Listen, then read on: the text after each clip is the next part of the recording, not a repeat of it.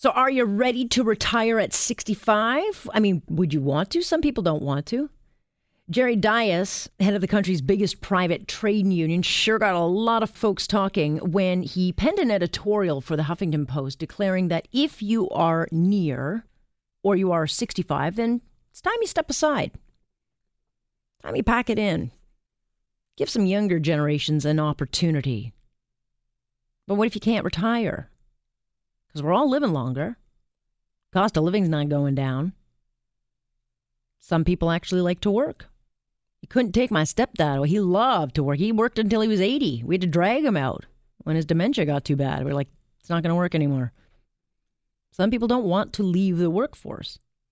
And it's great if you're in the public sector. You get a nice cushy pension that we've all paid for. Step out at 55. So it's a lofty idea, but for a lot of people, it's just not realistic. So what is the balance? Let's find out. Jerry Dias is the president of Uniform National. He joins me now. Jerry, you sure got tongues wagging, including my own, asking the question. Not really asking the question, but saying, hey, if you're at 65 or nearing it, get out of the way for the younger generation. And then I say, I can't go anywhere at 65. I'm going to work till I'm 100 because I don't have the pension. Can't do it. So why so young? Well, the first thing I would suggest to you is you should probably belong to a union. You'll probably then have a better opportunity to retire before you're 100. But look, I mean, it really is a debate about, there's a lot of people that are working beyond 65 that certainly have the financial means to leave. So if, in fact, you're in that predicament, you should leave. I take a look at the corporate community. I take a look at CEOs that are hanging around in their 70s for no apparent reason. They're making money hand over fist. I look at some of the middle management making all kinds of money that can leave and create room for somebody else and are not. I take a look at labor leaders here in Canada, 68 years old, 70 years old, 72 years old, that have incredible pensions. It's tough for us to be at the bargaining table talking about pensions when people are looking at us questioning why we're not leaving ourselves. So there's a lot of room for opportunities. And I really think, based on the struggles of young people today, those of us that can leave at 65 should be. Yeah, okay, fair enough. But I look at myself because I can only speak for myself. I'm not near 65, but I'm not young. I'm kind of that generation right in the middle where I'm competing against the young people. But it's only now, and I'm sure you probably look at the same way, it's only now that Jerry has the skills or Alex has the skills that I've worked so hard to garner, and then you get pushed out. I mean, there is something to be said for experience. Oh, there's no question about it. But experience is something that's garnered over time. So corporations, because one of the arguments that I hear is, hey, we're not prepared. We're not prepared to move out some of that talent. But a smart company, smart unions, smart businesses, period, plan. You have a long-term strategic plan. You take a look at people. You start to say, how are we going to replace their skill sets? But look, I understand that there's an argument, and it's a good argument from a lot of people that are saying, listen, I just can't afford it. Yeah. I've been working in precarious part-time work my entire life. But that's a different issue, and it's a different problem. But I think that's the area we're going into. I mean, it's. I know you kind of say in jest. Well, not really, probably in jest. Join a union.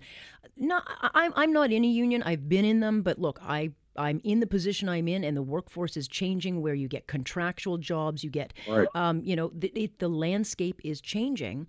And the last thing we need is an older generation at 65 pushed out by the younger generation, because who's going to take care of them? Number one, it was a much bigger problem, I will argue, in the mid-'70s, where about 35% of all of our seniors were living in poverty. Today, it's about 6.5%, with the majority of that of those numbers being widows, women widows over the age of 75. So the argument that I'm making is that there's a social responsibility as well. Yeah. I mean, ultimately, there's been a significant shift. Why? Because of the OAS, CPP have gone up significantly over time. So we don't have the same type of poverty levels that we did in the mid-'70s because it was a social decision. So I'm suggesting that we should continue to look at it and make the type of necessary moves in order to put people on a reasonable, proper footing, enjoying their retirement years. I think we can do that as a society. Yeah. I don't want my 75-year-old grandmother being a Walmart greeter. She deserves better than that. So ultimately, there is the argument about what it is that I can afford. Can I afford to retire? But B, is there a solution to that? And I will argue that there is a solution. And it's not by keeping people in the workforce. Yeah, look, I can't wait to retire. I wish I could do it tomorrow, but that's the reality I've been dealt. But I do think there's also another issue. People are living longer and they're working longer, but they're also dealing with much, much more expensive health issues. So we have to then factor in at 65, we're starting to deal with real long-term health issues. And we can't even take care of our parents for that. I mean, if you're in that generation, as I am, you are taking care of our parents and their medical needs, which are astronomical costs. That also has to be factored in. Look, there's no such thing as simple solutions, complicated problems. But here's what I do know. I do know that my parents had great opportunities for jobs. Mm-hmm. I know that I had great opportunities for jobs.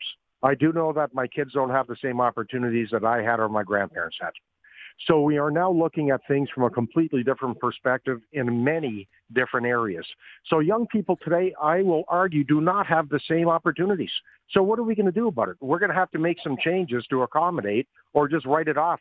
So what I'm saying to the 65, 66-year-old parent that has the ability to retire, take a look at your kids.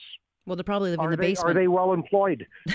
Everybody knows people that need a leg up. So this is about, challenging people that are in a situation of which they can move on to give people an opportunity. I'm in bargaining right now with the Havilland Aircraft. Mm-hmm. We have a strike deadline tomorrow. What's the issue on the table? Mm-hmm. Pensions. But what I do know is I started there in 1978 as a result of somebody retiring. Mm-hmm. That's what gave me the opportunity. So this is about starting the discussion. This is about having a good discussion about how we get young people an opportunity that they so rightfully deserve. Yeah, and let me just throw in there, let's look at the public sector unions with the teachers, for instance. One of the biggest issues is the fact that younger teachers say they can't get in because the older teachers won't step aside. So would you also be pushing for something like that to say, hey, guys, you've had your chance, time to go? Absolutely. You have teachers who are retiring that are coming back teaching part-time. Yeah. Like Give Me Strength, they've got an incredible pension. So it's about the discussion. It's about a much broader discussion. But the focus has to be on young people. It has to be about giving young people the same opportunities that we have and have had.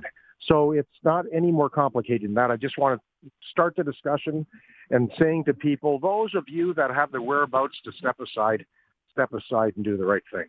All right. Young people deserve it. Fair enough. We agree to disagree, and we come back to agree. Let me ask you, because I've got you on the phone, with the whole trade negotiations, you've been a very big part at the table for NAFTA. With what we're seeing now with tariffs, hitting Steeltown, hitting our auto manufacturing, and the increased threats now of extra tariffs against the auto sector, I want to know where you're at with trade. Should Canada at this point be worrying about itself? We could be seeing a change in government in Mexico, and I'm concerned that maybe it's time we get a bilateral deal and make sure Canada and our workers are taken care of. Well, first of all, NAFTA was a colossal disaster. So the fact that nobody is rushing into a bad deal, I feel quite comfortable with. Pre-NAFTA, we had a trade surplus in manufacturing. Today, we have a $120 billion deficit. So we need to fix that. Yeah.